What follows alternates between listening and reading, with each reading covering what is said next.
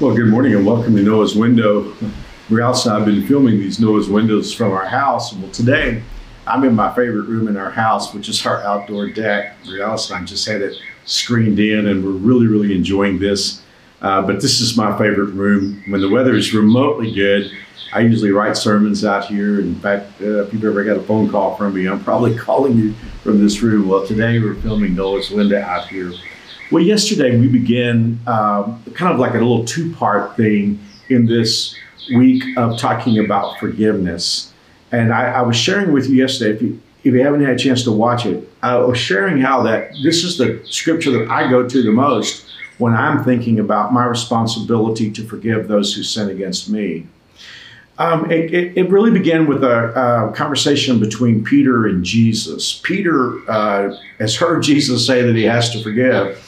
But Peter's struggling with it. In fact, he's telling Jesus in kind of a backhanded way that he can't forgive. And he's asked the question when he can stop forgiving. How many times do I have to forgive? Rabbis taught 3, but Peter thought he would just go way out on a limb. He didn't say he actually did forgive somebody 7 times. He just was asking Jesus a hypothetical question. So he asked him, is it enough to forgive somebody 7 times? And then Jesus blew his mind and said, no, 7 times 70. That's just a number that Jesus used because Peter started out with 7. Jesus was basically saying to him, you don't stop forgiving, you keep forgiving. And it's interesting because, someone every once in a while will say to me something like this, well, Mark, you just don't understand. That's not the way the world works. That's a great way of saying that because in verse 23, Jesus said, therefore, the kingdom of heaven can be compared to, and then he launches into the story. So Jesus is saying, this is the way heaven works. Well, we're citizens of heaven, the Bible tells us. And so consequently, it's important for us to pay attention to this. Let me read the entire story, and then I'll get into what I want to talk to you about today on Noah's Window. Jesus said, the kingdom of heaven can be compared to a king who decided to bring his accounts up to date with his servants who have borrowed money from him. We talked about this part yesterday. In the process, one of his debtors was brought in who owed him millions of dollars. If it was gold, it could have actually been billions. He couldn't pay. So his master ordered that he be sold along with his wife, his children, everything he owned to pay the debt. But the man fell down before his master and begged him, please be patient with me and I will pay it all. Then his master was filled with pity for him and he released him and forgave the debt completely, freely forgave, one translation says. So think about this. The servant who makes minimum wage walks into the palace owing a debt of maybe millions or billions of dollars. Doesn't matter. He's not going to be able to keep up with the interest accruing on that debt. And he could be, in those days, sold to be a slave along with his wife and all the possessions taken by the king. And he falls down before the king and he says, have pity with me, have patience with me. Well, time was not on his side, but the king forgave him.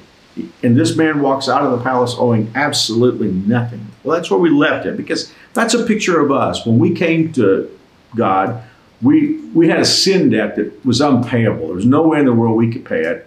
By rights, if we paid the debt, we should have had to go to hell. But we fell before the Lord and asked for his mercy, and the Lord forgave us the entire debt. It'd be great if that was the end of the story, but it's not. Verse 28. But when the man left the king, he went to a co-worker, fellow servant, who owed him a few $1,000s. He grabbed him by the throat and demanded instant payment. His fellow servant fell down before him and begged for a little more time. Well, this is reasonable. Time might allow him to pay. And here's what he said. He said the same thing. Be patient with me and I will pay it, he pleaded. But his creditor wouldn't wait. He had the man arrested and put in prison until the debt could be paid in full. When some of the other servants saw this, they were very upset.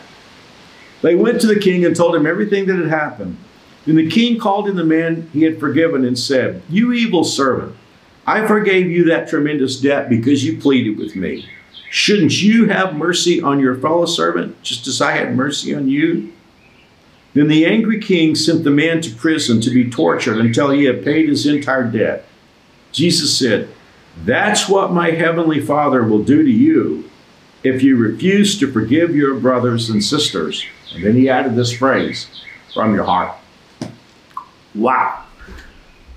If we ever paid attention to Scripture, which I hope we always do, you really have to pay attention to this, because Jesus kind of goes right to the heart of this idea that we can't forgive. He juxtaposes our forgiveness of others against the forgiveness that God has made for us. And basically, God is saying, I forgave you and saved you because you asked me to, and now you've got someone you refuse to forgive. Well, that could be a lesson within itself, and I think it teaches us a whole lot. It really does kind of help us understand God's perspective on it. But the other day I was thinking about this story while I was walking, and I thought, I understood something for the first time, as many times as I've talked about this text. It told me when I looked at this story that this first guy who had borrowed all that money from the king, he didn't understand sin. He didn't understand forgiveness. All he saw was his own condition.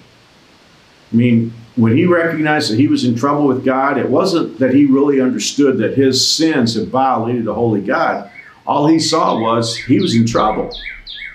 And based on his need, the king forgave him. The problem is, when he dealt with his fellow servant, again, he no longer understood forgiveness and sin. He just saw things from his own perspective. This guy owes me something. And when he saw that, he basically said, I'm not going to forgive. So I thought about that a lot as I was contemplating my own opportunities to forgive those that sin against me. It's really important for me to understand the nature of sin and then the nature of forgiveness, not on a personal basis. I mean, it's not about me. It's not about just the fact that, well, I need God because I'm in trouble, or I'm going to hold somebody accountable because they've done something against me. It is critical that I understand that forgiveness is part of God's plan. And I pray that God will help me. When I think about those who've sinned against me, I hope I will think about the fact that I owed God an unpayable debt and he forgave me. So that when someone sins against me, I have the opportunity to be just a little bit like God. Let's pray. Father, I know that it's one of the hardest things that we have to do to forgive, and yet we understand it's our opportunity to be just a little bit like you. Oh Lord, help us to remember how much we've been forgiven so that we will know that we can afford to extend grace. In Jesus' name I pray. Amen.